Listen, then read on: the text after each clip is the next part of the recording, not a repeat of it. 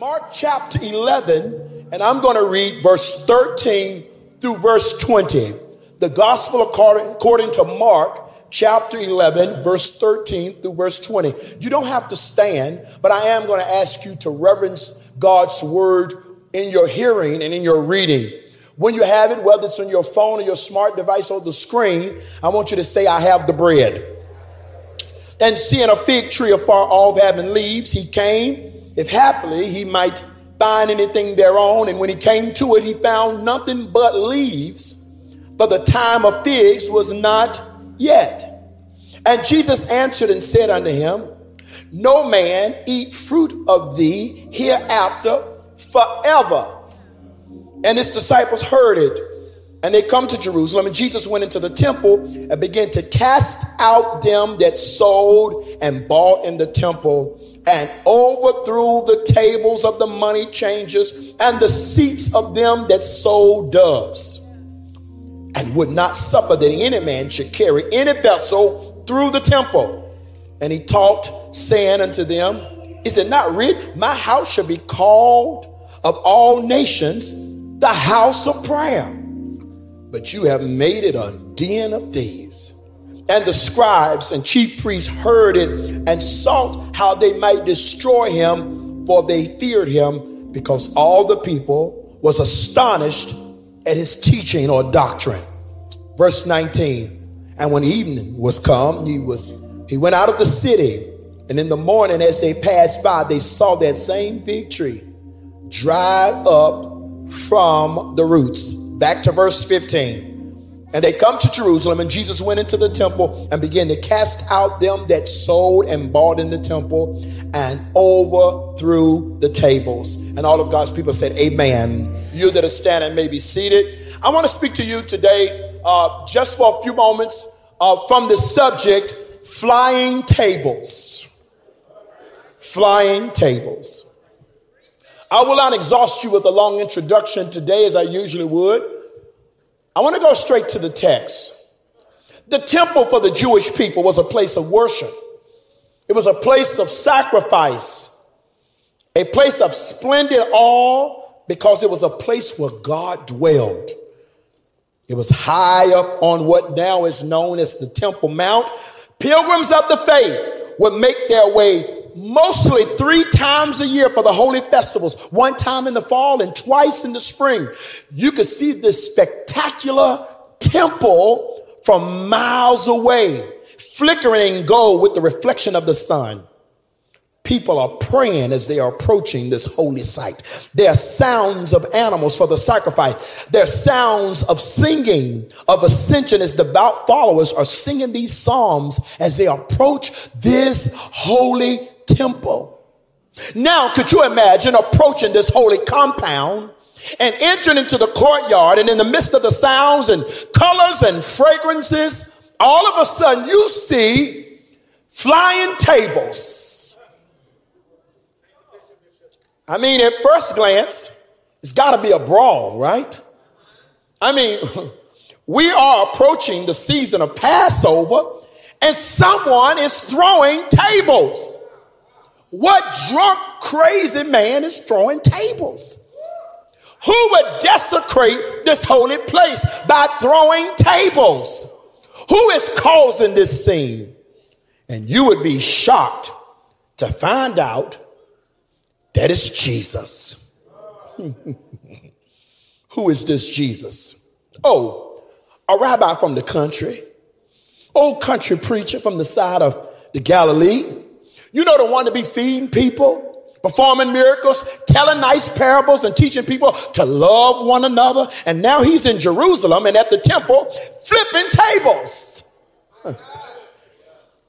Now, if you followed his ministry, this doesn't go with his usual public persona. Although Jesus was a miracle worker, he was seen instructing people not to tell who he was. He's the Jesus that was making himself of no reputation, to the point that even when he was betrayed, they needed a kiss to identify him. Oh, I'm almost finished now.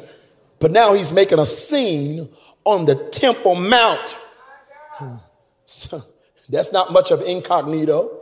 Making a scene during a holy festival in front of crowds of people. I do want to live to you today, just in case you didn't know. The God we serve is emotional. So when we come into services like this, sometimes people's antagonistic view toward expressive worship is that it's just a whole bunch of emotions. You all are just so emotional. Well, the God we serve is emotional. This means he has emotions. He laughs. He rejoices. He cries. He's jealous. And he even gets angry. Many things concerning Jehovah were shrouded in great mystery, and so much still is, but we have experienced the fullness of his expression through the Son. What are you saying? Jesus is the express revelation of God. Anthropomorphism is characterized by our literary ability to ascribe human characteristics to God. But in all fairness, I believe, because we're made in his image and likeness, that our expressions in its most pure form is actually a reflection of our Creator. I need you to look at somebody, if they're saved, tell them, you act like God. To the point, when Peter tried to deny him, they said, no, you one of them because you talk like them. So then, my question is, why did Jesus get angry on this particular day? It's a festive time. Are you okay? Are you good? What made him flick off? I'm glad I spelled it right in my, yeah, right. What is the thing that makes God angry? Because we all got that thing that gets under our skin, right? You know, like somebody drinking orange juice and pouring it all the way out to just a little bit and then putting it back in the refrigerator. We all got that thing that gets under our skin. But what makes God, what pushes God to get angry? Well, I'm going to give you the answer very quickly. What makes God angry? When we change the usage of something away from his original intent. When God makes something or someone for something particular, and then they think they're smarter than he is, and they decide to change its usage. I'm glad we already danced, because now we see flying tables. The temple was a place of worship, a place of sacrifice, but they had made it a den of thieves. What are you saying? They took advantage of people's needs. They took advantage of people's vulnerability. The problem was not them making a service available. Because what were they doing, Daniel? People were making their way all the way to Jerusalem, and they needed sacrifices. So what did the people do? The people prepared sacrifices for sale. I mean, because I had to buy it, so I'm going to sell it to you. And if I got to sell it to you, at least I should make a little money off of it. Nothing was wrong with them making a service available. But the sin was the distortion that was connected to it. I know you got to make a little profit, but it's the difference in buying a soda at the gas station and then crossing the street to go into Disney World and buy that same soda. They were turning ministry into a money scheme. When you're helping people, when you're doing ministry, whether in church or even at your job, because all of it is ministry. When you're helping people, when you're doing ministry, whether it's in church, whether it's at your job, whether it's on the phone with somebody, I'm not saying you shouldn't get paid from it, but what I'm saying is that you shouldn't be doing it solely for the pay. Money shouldn't be your motivation, because when money becomes your purpose, money will eventually become your God.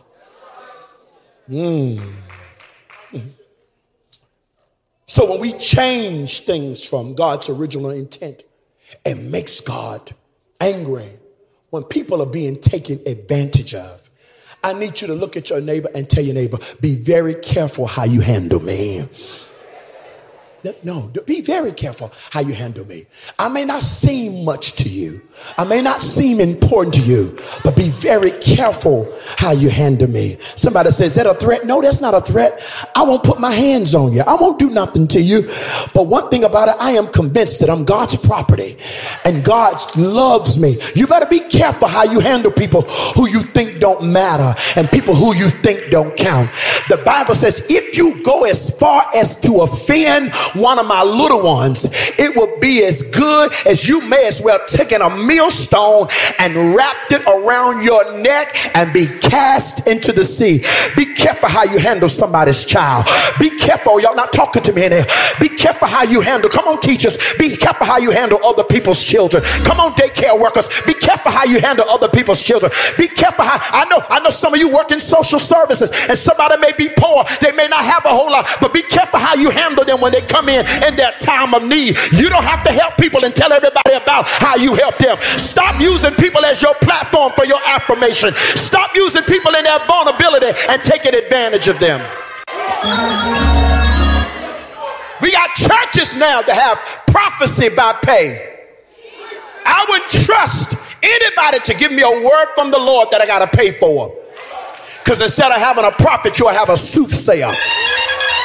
I am not a machine where you can put a quarter in me and make me say what you wanted me to say. I know Founders Day is coming up next week, but if you think your gift gonna change my message, you might as well take it back. I hope you kept the receipt, because at the end of the day, I got a charge to keep and I got a God to glorify. I need you to scream, say somebody, tell them, tell me the truth. Even if I don't like it, tell me the truth. Even if your knees gotta shake when you tell it, tell the truth. Even if the truth is against you, tell the truth. Because God gave you a gift, but you got to be careful how you handle that gift.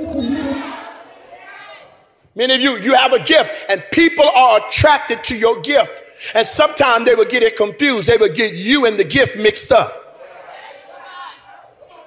They'll be attracted to what you carry.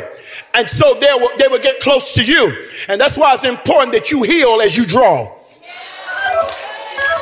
Because if you don't heal when you're drawing, and then you'll take people into your bosom that actually came for what you said and not you as a person.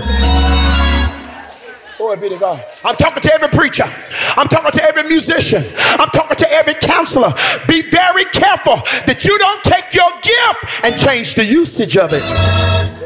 I need you to look at somebody and tell them it's not for you, it's for God. Hallelujah. What makes God angry? Why would God get so mad and start causing tables to fly? Because the Gentiles got to come worship too. But when they worshiped, they had a space where they worshiped. It was the courtyard.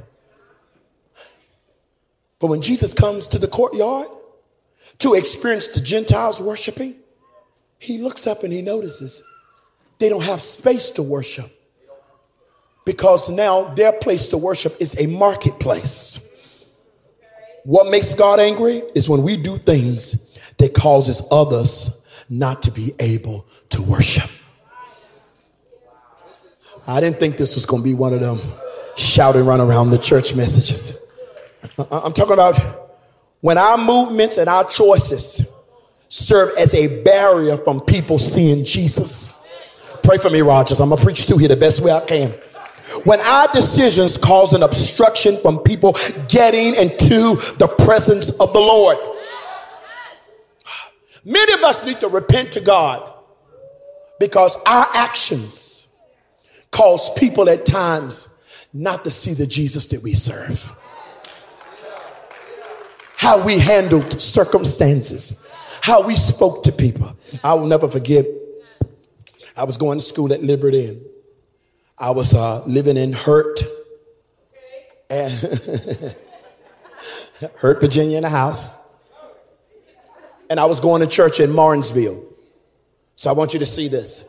Every day I would get up and I would go to school in Lynchburg, come back to Hurt, get ready, and then on 3 days a week, I would have to drive to Martinsville to church. And I was using somebody else's house, and I was responsible for mowing the grass. The only issue is it's one of those seasons where every time I get ready to mow the grass, it rains. And then when it's not raining, I got to go to church. And I'm not paying rent, so I at least got to make sure the grass is mowed. Because I don't want the testimony to go out that I'm living in the house, but I'm not mowing the grass. On this particular day, I had to teach Bible study. I said, I'm not going to go to Martinsville today. I'm going to stay and mow the grass because that's responsibility, And my pastor called me. He says, I need you to teach Bible study tonight. And I got to obey my leader. So I said, yes, sir. So I got out of class. As soon as I got out of class, I ran to Hurt. I got out the lawnmower and I realized that there was no gas in the lawnmower. So I got to go down to Riverside Minute Market to get some gas. And I need to get gas, and it looked like everybody was at the pump. And I finally got to the pump, and I went to put gas in it. It says you must prepay. So I go inside to prepay, and someone is in front of me. Hey, just wait your turn. The only challenge is the person that was in front of me was having a casual conversation with the person on the other side of the counter. Be patient, it's cool. But they continue to talk as though I was invisible. And I'm sitting here like, all right now. All right. And I'm starting going like this, like, And they kept talking.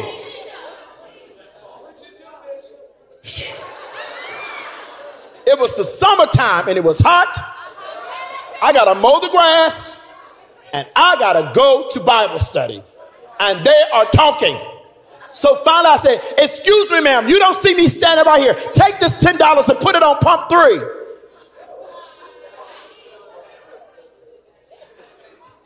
Justified, because I got to go to Bible study. And I filled up that jug and put it in the tank, put it in the lawnmower, and I mowed that grass. And the mowing is loud, and it's so loud that it gets quiet. After a while, I'm focusing on how I'm going to say this and how I'm going to say that. Oh, and when I say that this is going to be good, and people are going to be like, oh, that's good. And I get up to all the way to Martinsville, and I teach the Bible study, and I'm teaching about being a witness. And I was talking about sometime in being a witness. Hallelujah. You have to learn how to apologize even when you feel justified. And in the middle of my Bible study, the Lord spoke to me and says, go back and apologize. And I was trying to shake it off. I was like, this is just my mind playing tricks on me. But let me tell you something. It ain't the devil talking to you, because the devil will never tell you to reconcile. The devil loves division. The devil loves confusion. The devil loves it that y'all living in the same house and not speaking. The devil loves it that y'all can go to the same church and not even bump into each other because you don't like each other. Or the devil loves confusion. He's the author of confusion. And I made every excuse. I just said, oh no. Well, you know what? She's not going to be there. I said, well, I'll drive by there just in case it's going to be late when I get back. The store will probably be closed. I went by that store. She was standing right at the counter. Now I'm like, how do I do this? Now my offense was loud, but my apology, I wanted it to be quiet and private.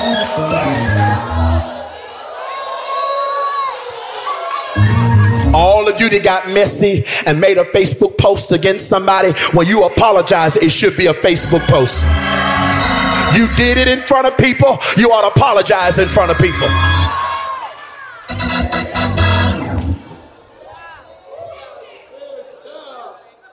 I was like, I'm trying to wait. I'm trying to gauge the timing of this in the same way I did when I had to get on food stamps. and I didn't want to use them in front of people. I was like, this look like somebody about to go to the counter. Am I being too transparent for y'all? I said, if you've never had food stamps, just count it a blessing. It's one of, hey, and if you still on food stamps, it ain't like it used to be. They don't have the color Monopoly money anymore. It's a card. It was a season that I was ashamed of. It's now a season that I celebrate. My soul looks back and wonder how I got over. I remember I can eat where I want to eat now. I don't want to be locked into a system. How? It was a footstool. My God. Hallelujah. I went into the store and she was like, I said, excuse me, ma'am. She said, yeah. She was ready. Because she said, last time you ran out that store, this time. She probably didn't practice everything she gonna say the next time. Y'all know how we do. We practice our rebuttal. And I should have said this and I should have said that. And I know she didn't say that. And then I should have told her, did you say that? No, I didn't say it, but I didn't have a time to say it. But if they come back in. So I looked at her, I says, I want you to know, I apologize for how I spoke to you earlier. She said, it's fine. Okay. And I walked off. You know why? Because some of you have almost messed up your deliverance and your freedom because you're apologizing with the idea that they're going to apologize to you.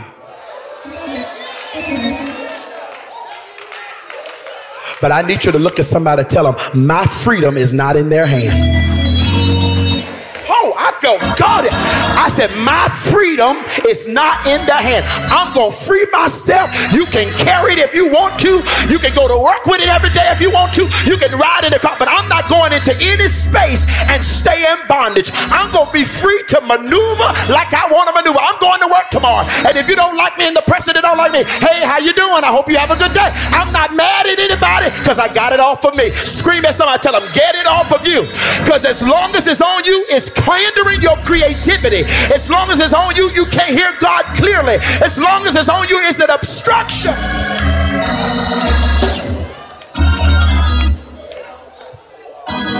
Why did I need to get it right? Because I'm supposed to be preaching Jesus and not just with my words. And one of the most sobering things we have to acknowledge, one of the most sobering things we have to acknowledge is that many of us in this room, we've made some decisions and made some movements that has been a hindrance in some people seeing Jesus. If you're a sinner today, I want to apologize to you for any church person who was talking in such a way that made you decide you didn't want to do church. I want to apologize to anybody in here, to any preacher that mishandled you or said something hurtful to you, even if it was me, that hindered you from seeing the God of love. I want to say to you today that we are all broken people that's in need of a Savior. Hallelujah. But that should not be our excuse to keep setting up tables to our own lust and setting up tables to our own desires, setting up tables to feed our own gross underbelly, to set up tables because the Gentiles can't worship. They can't get to church because of our tables. I got 5 minutes left and I'm going to take them. Jesus was angry because the place where Gentiles worship was turned into a marketplace. I don't know if y'all read this, but he said he was angry because the people were walking through here. Now I'm from the South and there's certain vernacular that we have. Certain things our families say, especially in the summertime. They say, look, if you're going outside, stay outside. Anybody ever heard that? You're not going to keep coming in and out of the house. I used to wonder, well, when is a good time to come back?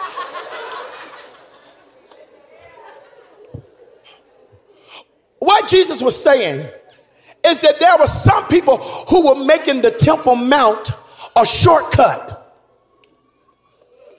If you ever go to Jerusalem, the Temple Mount takes up some space in the midst of a congested area. And if you want to go from one place to the other side, you got a whole lot of alleys and movements to go through just to get to the other side of the Temple Mount. So instead of going all the way around it, just go through it. Use it for your own convenience. And that's how some people are using church. I made the saints apologize. Now I'm coming for the sinners. That's how some of us use church. We don't need church until we need church. We don't like preachers until we need a preacher. We don't have time for it until we got time for it. How we use church as a good luck charm. You know what somebody said the other day in a pastoral counseling conference? They says, you know when you need a counselor? Now. Not when you have a crisis. That thing stirred up in my spirit. When do we need Jesus? Now. I need him all the time. Jesus is not a genie in the bottle. He's just not my way out. He's also my way in. This is a covenant keeping faith. This is a covenant keeping faith. When are you going to make it a priority and not a shortcut?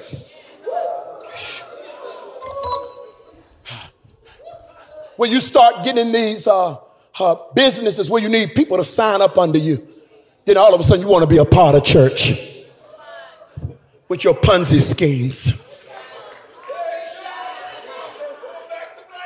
You got a first cousin that died in the street.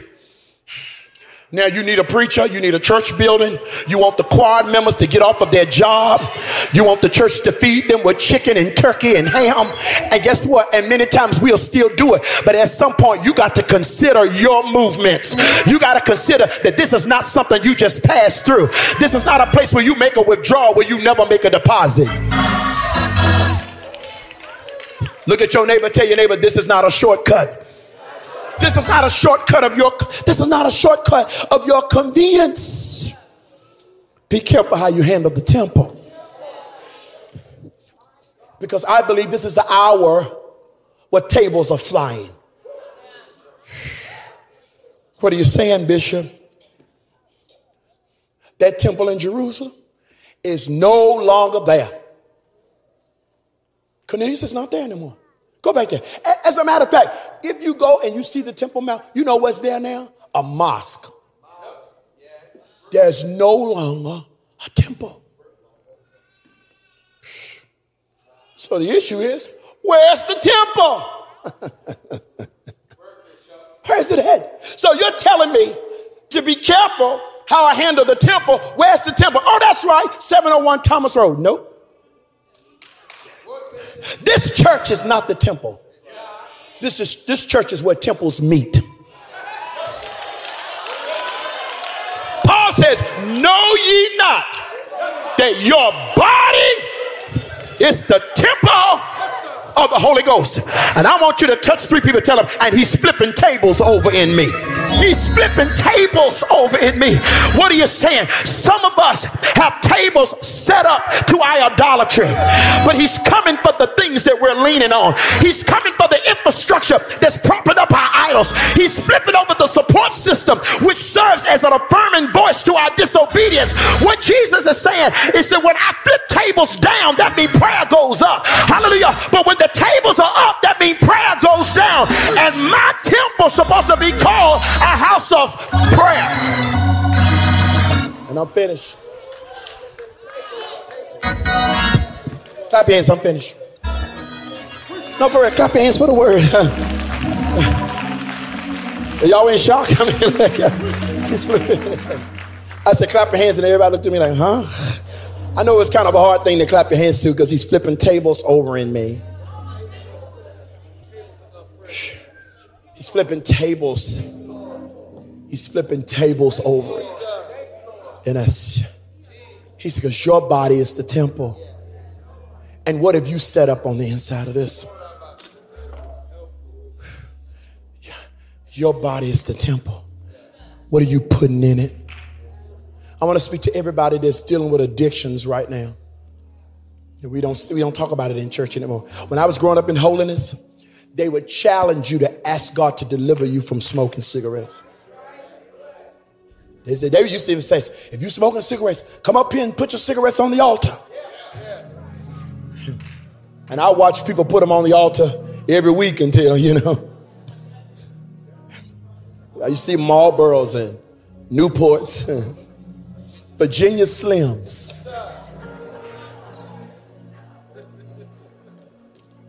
Now it's not just Newports.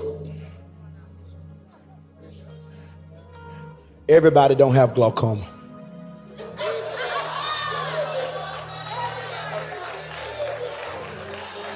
Flying tables. What are you putting in this temple? In order for something to get in the temple, it's got to come through the doorways.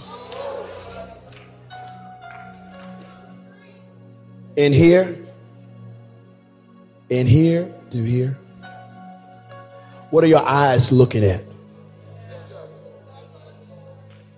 No, really, what are your eyes gauging upon?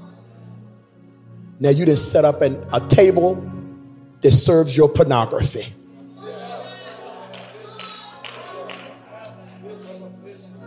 Instead of being delivered and trying to get up the seed of bitterness, you got your ears to people who affirm your unforgiveness. And now you got a table that's serving your unforgiveness. And the Lord goes from where he beckons us and he warns us. And there's a time where he says, somebody said, well, that's kind of aggressive.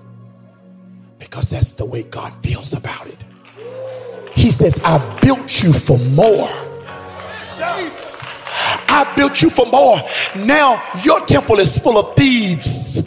Thieves robbing you of your joy. Thieves robbing you of your peace. Thieves robbing you of your future. Thieves robbing you of your anointing. Thieves. I know you're offended by the way I'm doing it. But God says you're too important to the future. You're too important to the destiny of your family. Your marriage is in shambles because you got all them tables set up. But today I'm declaring to you, some of the things you think is the devil and you're rebuking, you're hearing all this chaos in your life. You might be surprised the closer you get to the chaos. There's a Christ behind the chaos. That God will disrupt your comfort to make you want him again. He will disrupt your comfort that you can see him afresh. He will, because God says, I'm not sharing. The Temple Mount was only for the glory of Yahweh. I'm not sharing a space. Who shall I be equal to? Who shall I be likened unto? I am God alone. I'm either Lord of all or not at all in your temple.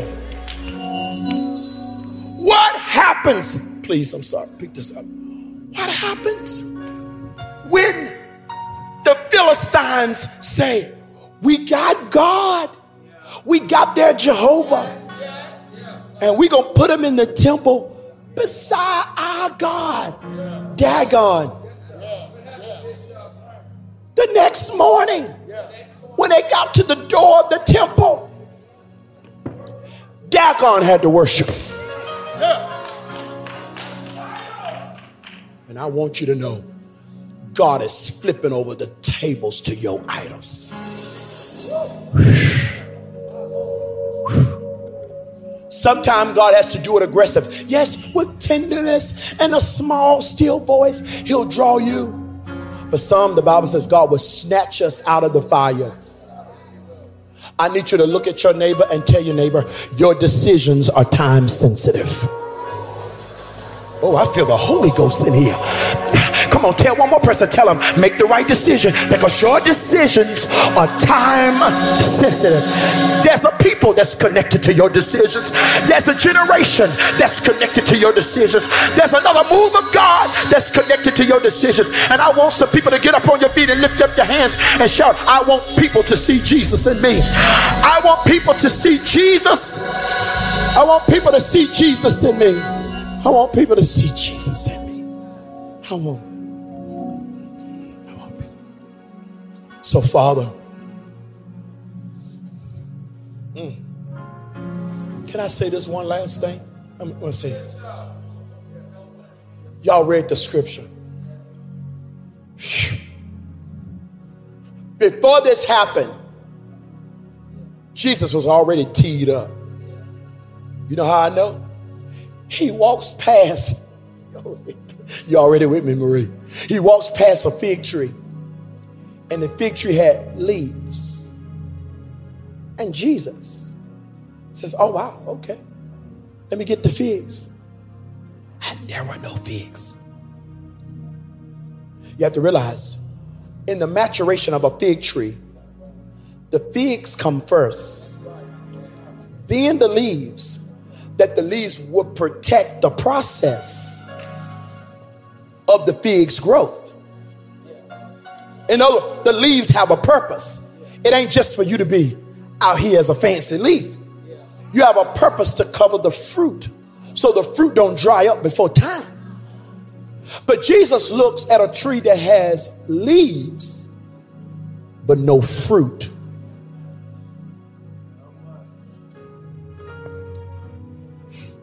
It was changing its usage. And I'm saying to y'all today, I know this world is changing the languages of what a woman is and what a man is and what is. I'm not here to beat up anybody. And if you're sitting in this sanctuary and you made a decision to live your life as another gender, I don't want you to feel uncomfortable coming to this church. Come here. We never gonna bash you, but we're gonna speak to you the truth in love. You don't get to choose when God has already made a decision. And all of us in our lives are bringing our lives in accordance to the decision that God made that God made for us. Tell your neighbor, there's some things he made the decision for me. And Jesus cursed it. He cursed it. Why? Because it had a presentation without a performance. So by the time he get to the temple, hold up, this is supposed to be church. And we done made it a gig. Do you know how many preachers, maybe I'm not preaching this sermon for somebody else, maybe somebody watching online, but do you know how many preachers come to their podium every week and they no longer believe in this? But they talk good, so it's a good job. You know how many musicians play these songs, but they don't believe in the lyrics of these songs? How many people sing this? We have people who are cultural Christians, but they have not had an encounter with the Christ. And when they left that temple, that fig tree that Jesus cursed, it was already dried up from its roots. In other words, it's not coming back up. I pray that every area in your life that's been given a false expression of security, a false expression of comfort, that you will let God curse it. Because if it ain't bearing no fruit, it's not productive for you. Oh, yes. That is one of the hardest reasons why so many of us don't experience freedom in God. Because we don't want to start from scratch.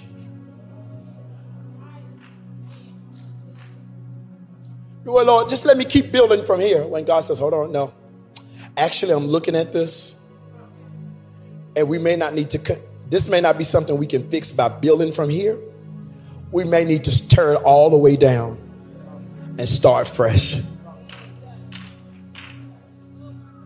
Because some of us have so many ideologies, idols, thought patterns that's built over time. That's what a stronghold is. A stronghold is a thought pattern that's built up over time. Have you ever looked at yourself and says, why do I keep? Well, let me just put another gift on top of it. Let me just serve in another capacity. Let me become something else. Affirm me as something else. Let me use church to make it look like I'm in a good place. Or let me just let God flip that table. Well, don't flip the table. I mean, because I can still use that, and I can still. Some of us are trying to salvage toxic relationships that God never called us to be a part of. mean, but we can still be. No, we can't. Not in this season.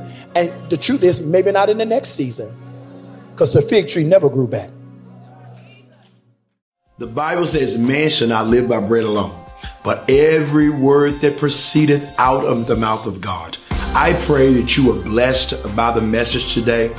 And if you want to continue to get more inspirational, motivational, and even more gospel messages, I encourage you to follow our YouTube channel or subscribe to our podcast. And today we want to give you an opportunity to partner what we're doing domestically here at our local church and what we're doing all over the world. There are ways to give. And remember, when you sow, that seed may leave your hand, but it'll never leave your life. The Bible declares to us that when we sow, seeds are connected to harvest. Well, I want you to remember that I know what it feels like to cry until you have no more tears left to cry. But after you finish crying, don't stop. Get up and keep going.